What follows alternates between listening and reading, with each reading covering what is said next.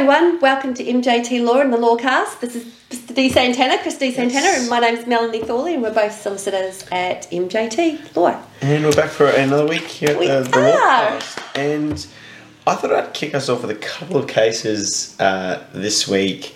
We know that, coming out of, we've got a new federal Labor government instead of coalition. We've just come off the back of a Jobs Summit. We know that industrial relations, whether good or bad, is going to be more in the headlines. This is right, and we've been talking about changes for some time now. We're getting more into the quick and dirty of it. I mean, I suppose for everyone out there, I think it's probably important for us to outline that employment and industrial relations are slightly different, although for the wider world, it probably all seems like the same. Employment's more in relation to individuals, and I think industrial relations is a little bit more collective. Yeah, we can make some distinctions there, I think.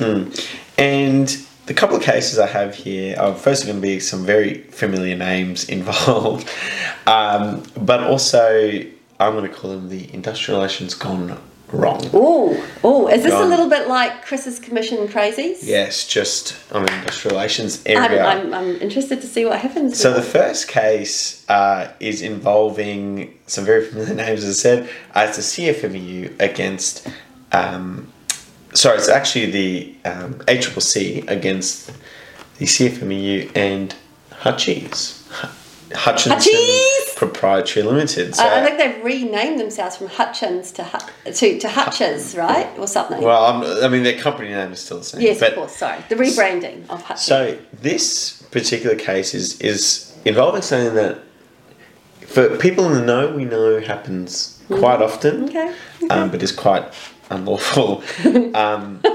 So what happened on this particular case was, I'm going to just got stuck on them Hutchies. Okay, Hutchies. So Hutchies, they engage a plumbing subcontractor to work on their site. I think I know. It's quite a big contract. I think I know where this is going. And it subsequently comes to light after signing that agreement, but before works begin, that this subcontractor doesn't have an enterprise agreement, and specifically an enterprise agreement negotiated with the CFMEU, who there doesn't seem to be any challenge that they had.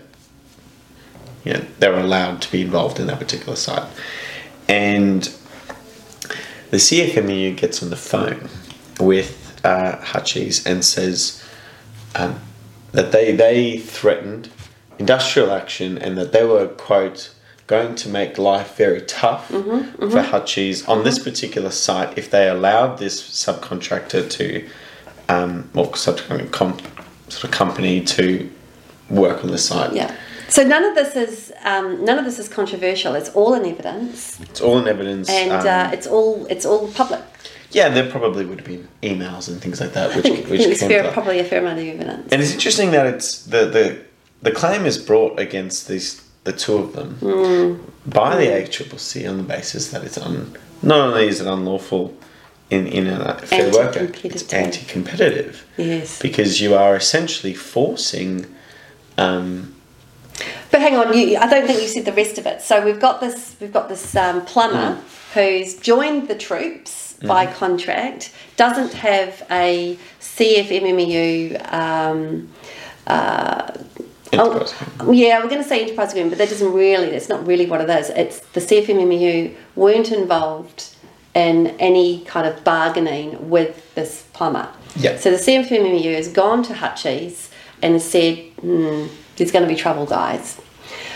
And then Hutchies not wanting any type of issues, and remembering that these particular parties, not only do they have to keep a good relationship between the two of them on that site, but they would deal with each other on 50 sites, so 60 sites. For those of you who are not in the construction industry, you probably have seen Hutch's, flags, material, building sites all over the place here in Australia. I'm not sure how broad they are overseas, but we're talking about two massive organisations.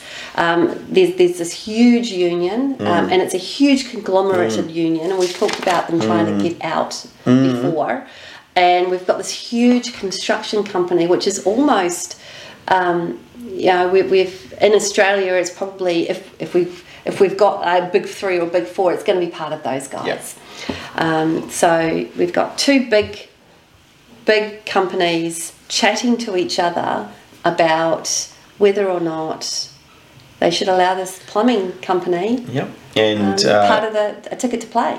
And the court found that there was a coercion there, and because of that, the CFME, Hutchies cancelled that contract, and subsequently got a different contractor. That's right. They got rid of the plumbers. Got someone else who did have an enterprise agreement, and they were slammed. Both of them. They were slammed. Absolutely slammed. I really like this case. Really big penalties. I really like this case because what it does is it shows that anti-competitive behaviour can still be prosecuted. Absolutely. And there are true and real possibilities. No matter how big you are, you can still get. Look, I'm not sure that the figures are a punch in the face or a slap on the wrist. I'm not. It's hard to tell. Yeah, I'm not involved. This is all after profits money, and I'm not sure how much it's going to hurt them in reality. But yeah, this is a really interesting case. So they both got very, very close to maximum penalties. Yes, they did. In fact, wasn't the CCC asking for maximum penalties in the case itself? Yeah. So the CFMEU got. They did in fact get a maximum penalty, and the reason being there was a case earlier this year which basically said if you've been bad in the past, if you have a history of breaches, then a maximum penalty can apply irrespective of how serious the... I'm kind of laughing because wasn't that a CFMEU case as well? It was indeed. So the CFMEU have been slammed twice this year. Yes. From the courts in terms of penalties for their bad behaviour. And if you do want to have a bit of an idea about how much of a slap on the wrist this was, so they were fined $750,000. And Hutchies was $600,000. And I'm not too sure about Hutchies, but for the CFMEU, they noted that the particular branch that this was attached to, being the...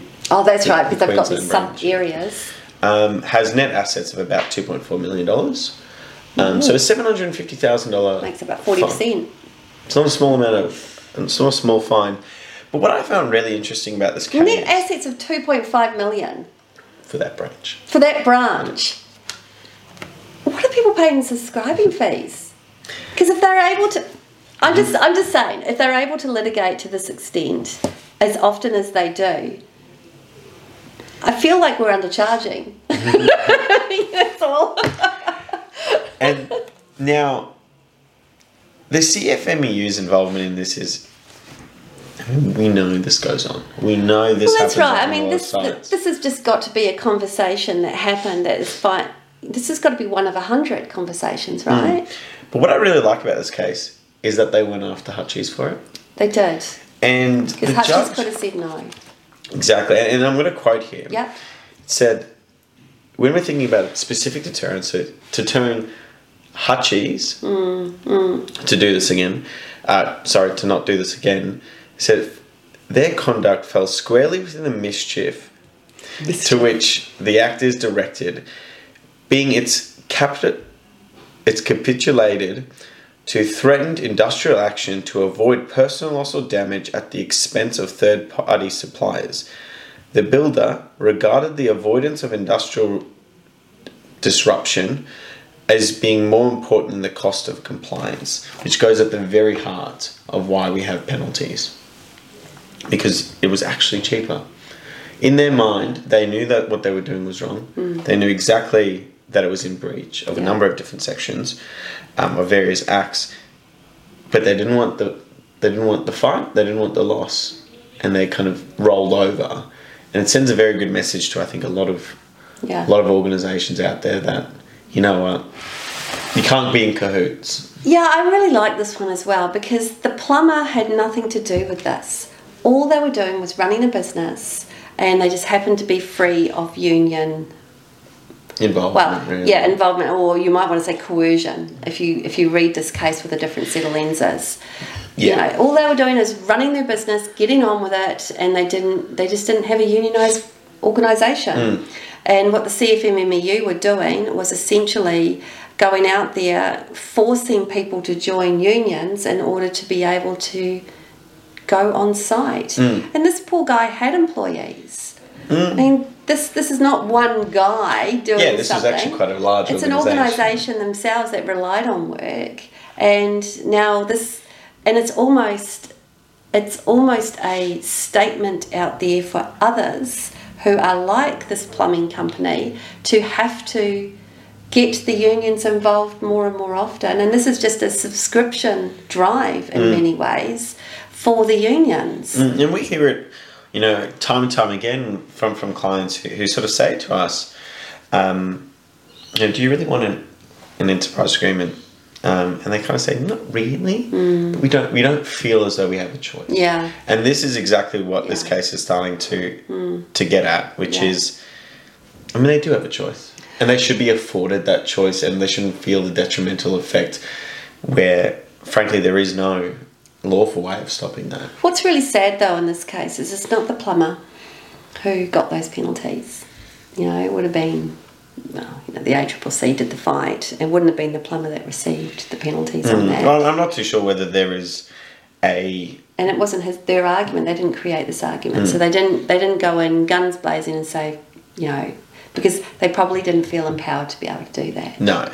But, whether they haven't yet or whether they have already, I dare say there is... there's going to be a second case involved in this, which might be a breach of contract from that plumber. It's going to be easy to win. Yeah, you just kind of start waving around this thing that said the reason you terminated the contract was because of some actually unlawful stuff. Yeah, that's a really interesting case actually with the penalisation of hutchies. I wonder if any lessons get learnt on these, because if we say this is the second time the union's done it this year, that could be because they were both in the mix at the same time, and the other one was heard earlier than this one, and that's just how it went. Or we could say that they just didn't learn their lesson the first time round, did it the second time. So I'd be interested to see how this plays out in the future, especially with our Labor government, because Albanese is an ex-union boss, and I think there is a lot of sympathy out there for the unions with our government at the moment. So I wonder how this is going to play out in the new climate we've got as well. In the way that it's almost kind of in complete combat with the tide. Yeah, yes and no. We've got a lot of changes happening at the moment in employment. We know that the Albanese government wants to sort out enterprise agreements, and we're calling this collective bargaining. And I've used the term, sympathetic. The sympathetic striking is a collaborative industrial activity situation.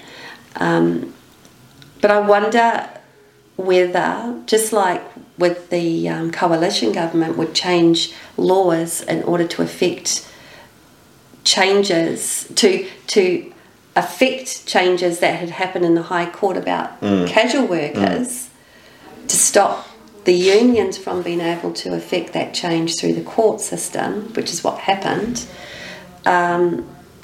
It's now going to go the other way. Isn't it? I don't know how it's going to play. They might do, but isn't it ironic that, when we're thinking about penalties, and the idea of trying to, they're there to try and deter, both you doing it again, but others also doing the same. We think about employers. So you'd think that, I just suppose, isn't it ironic that the one who's really hurting out of all of that is not employers. It's not Woolworths. It's not the BHPs of the world, these really big employers in Australia. It's the big unions who are really feeling the pinch of repeated offending in a situation where, earlier this year, I'm not sure whether it was that case or the one before it. It was one contravention, and I know it was only for $66,000. It was a fairly minor contravention, I believe, by the CFMEU, but they got the maximum amount. And she says to me that the courts basically for the CFMEU and think they've lost their appetite. They're just gonna become a modus operandi. They've lost their sense of humour. They want it to stop. They want these guys to be who are repeat offenders in the courts. You know, to stop it, to cut it out. If you breach it, it's going to be the maximum amount. You can expect that amount to be what? Yeah. Well, the next case though is, I thought it'd be good to kind of contrast the two Sure. situations. We've got a union and an employer who's been very naughty in that case. But this one's slightly different. Again, CFMU. Okay. And again, we're in constructions. We're in Sydney, though. We're in a luxury apartment construction near the Opera House.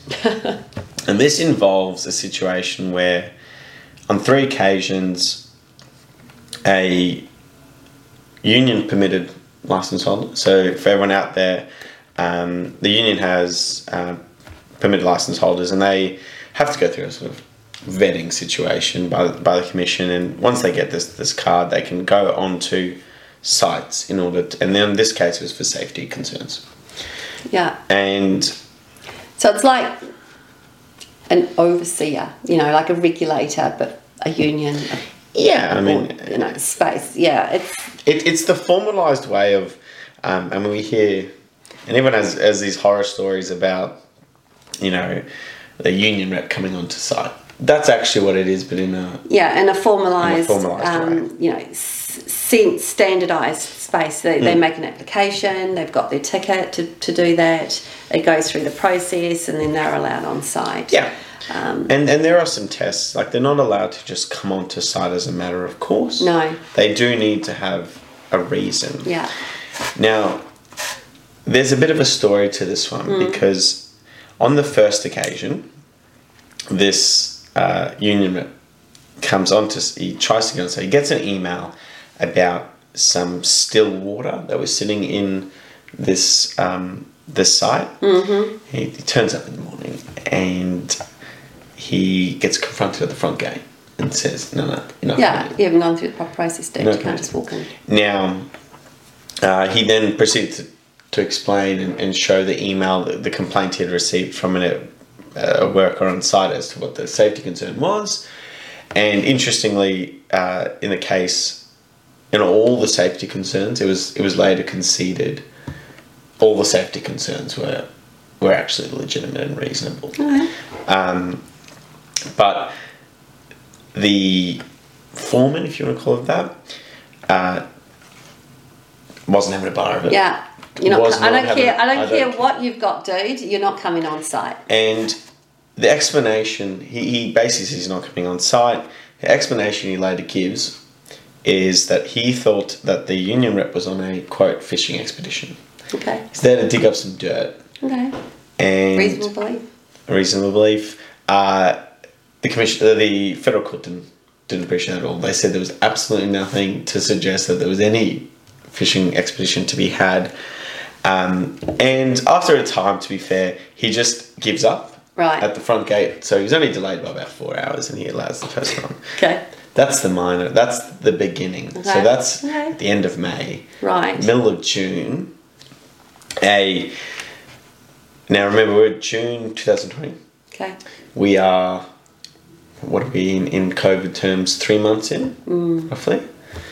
And how do I say this? Everyone's a little bit heated. Everyone's a little bit scared. Everyone, especially, employees. And one of their major subcontractors goes bust. Mm-hmm. And they're locked out of the site, naturally. Okay. Them and all their workers. And the CFMU doesn't like this at all. They said that they were requesting for the company to not put in a new subcontractor until such time as these employees are paid their entitlements. And how was it the fault of the head contractor to pay entitlements of the subbies? Entirely what the company says, and says we don't care. And I'm going to go as far as to say that most service agreements or contracting agreements say you're in charge of your own employees, dude. That's a matter for you. Yeah, and that's exactly what happened. And they got a new contractor in, and in there starts the protest. Gosh. And this goes on for about a month in the end. Okay. Where the former employees, I should say, the current employees of the former subcontractor are out the front. They're picketing all the time.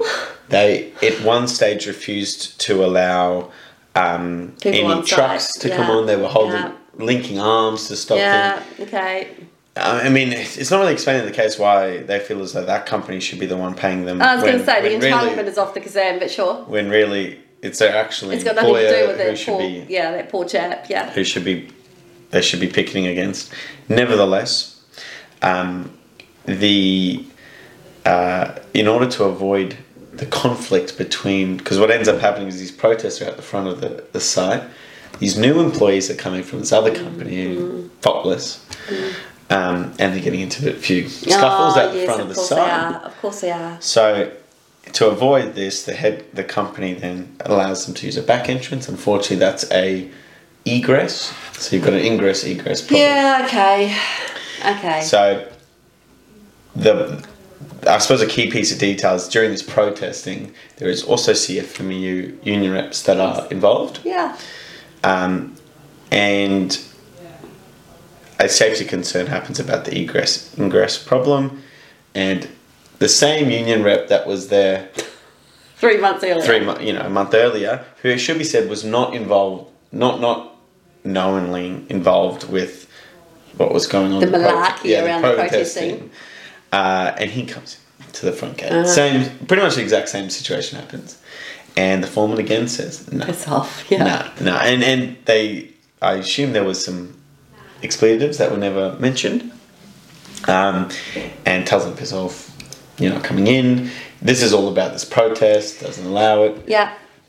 Goes away, go away. Next day, same thing happens. So there's the third breach. Yeah. And for everyone, they were found to have breached the Fair Work Act. You're not allowed to stop a permitted card holder to enter a site where there is reasonable grounds. The reasonable grounds are there. But the reason I find this case interesting is it really shows what happens when reasonable people, because I think everyone involved is fairly reasonable, what happens when you're in the industrial dispute, and when this is what happens when you've got a lot of industrial kind of conflict happening all at once. You lose the wood from the trees, because in hindsight they all agreed that actually the safety concerns were legitimate, and with clarity of mind, they should have really. I think if we're going to talk about, let's set aside the first one where the guy just says, no, I'm not letting you on site. That's distrust. That was actually just distrust between the two. And you can see that, based on the previous case, why that might exist. Yeah. But I think the problem, the blame should be laid squarely on the lap of the instigator of the protest. Because someone racked these guys up. These guys were getting in their cars, driving there every day to get up to mischief. Someone was enabling that and encouraging it. Look, obviously we can't say who that was, but you can imagine that this person who is letting this card holder on or off site is of the view that it was the union who was doing that. And the reason why all this is happening to begin with was their fault. And if they had just calmed everyone down and told them all to go home, this problem wouldn't be existing. Whether that's true or not, obviously we don't know that in the evidence. But that was probably in the mind of the chap at the time who wasn't letting him in. And to be honest, if the union had behaved better in the past, in multiple situations, there would be more goodwill there to go, oh, okay, I can accept it's probably not you guys. Yeah. Do you know what I mean? CFMEU is a very large organisation. I understand. I can separate my conflict with what's going on with this protest at the front to actually, and there were some other safety concerns as well, but basically things that should actually just really be addressed in an ordinary course. But this is why organisations should behave better on a day-to-day basis, because the reason why this card holder was going on site was the safety concerns. If they had behaved better consistently over the past years, there wouldn't have been any question of allowing that person on site, and the safety concerns would have been dealt with more effectively and efficiently. I mean, yes, okay, we can lay blame on lots of people, but there is a inherent distrust, and I think our previous case shows why. Yeah, and that particular foreman in question, absolutely, there was, they were probably dealing with that. There was some evidence that they've been in the thing for quite a long time. They've seen it all happen before, and they just simply lost the woods from the tree. Yeah, you can't separate that conflict guy, from the conflict that's happening. And this guy might be straight up and down, or he might not be, but that's irrelevant to the reasons why he wasn't led on site to begin with. He hadn't expressed any distasteful activity to date. It wasn't his fault. The protests weren't happening, but he was the guy of the hour.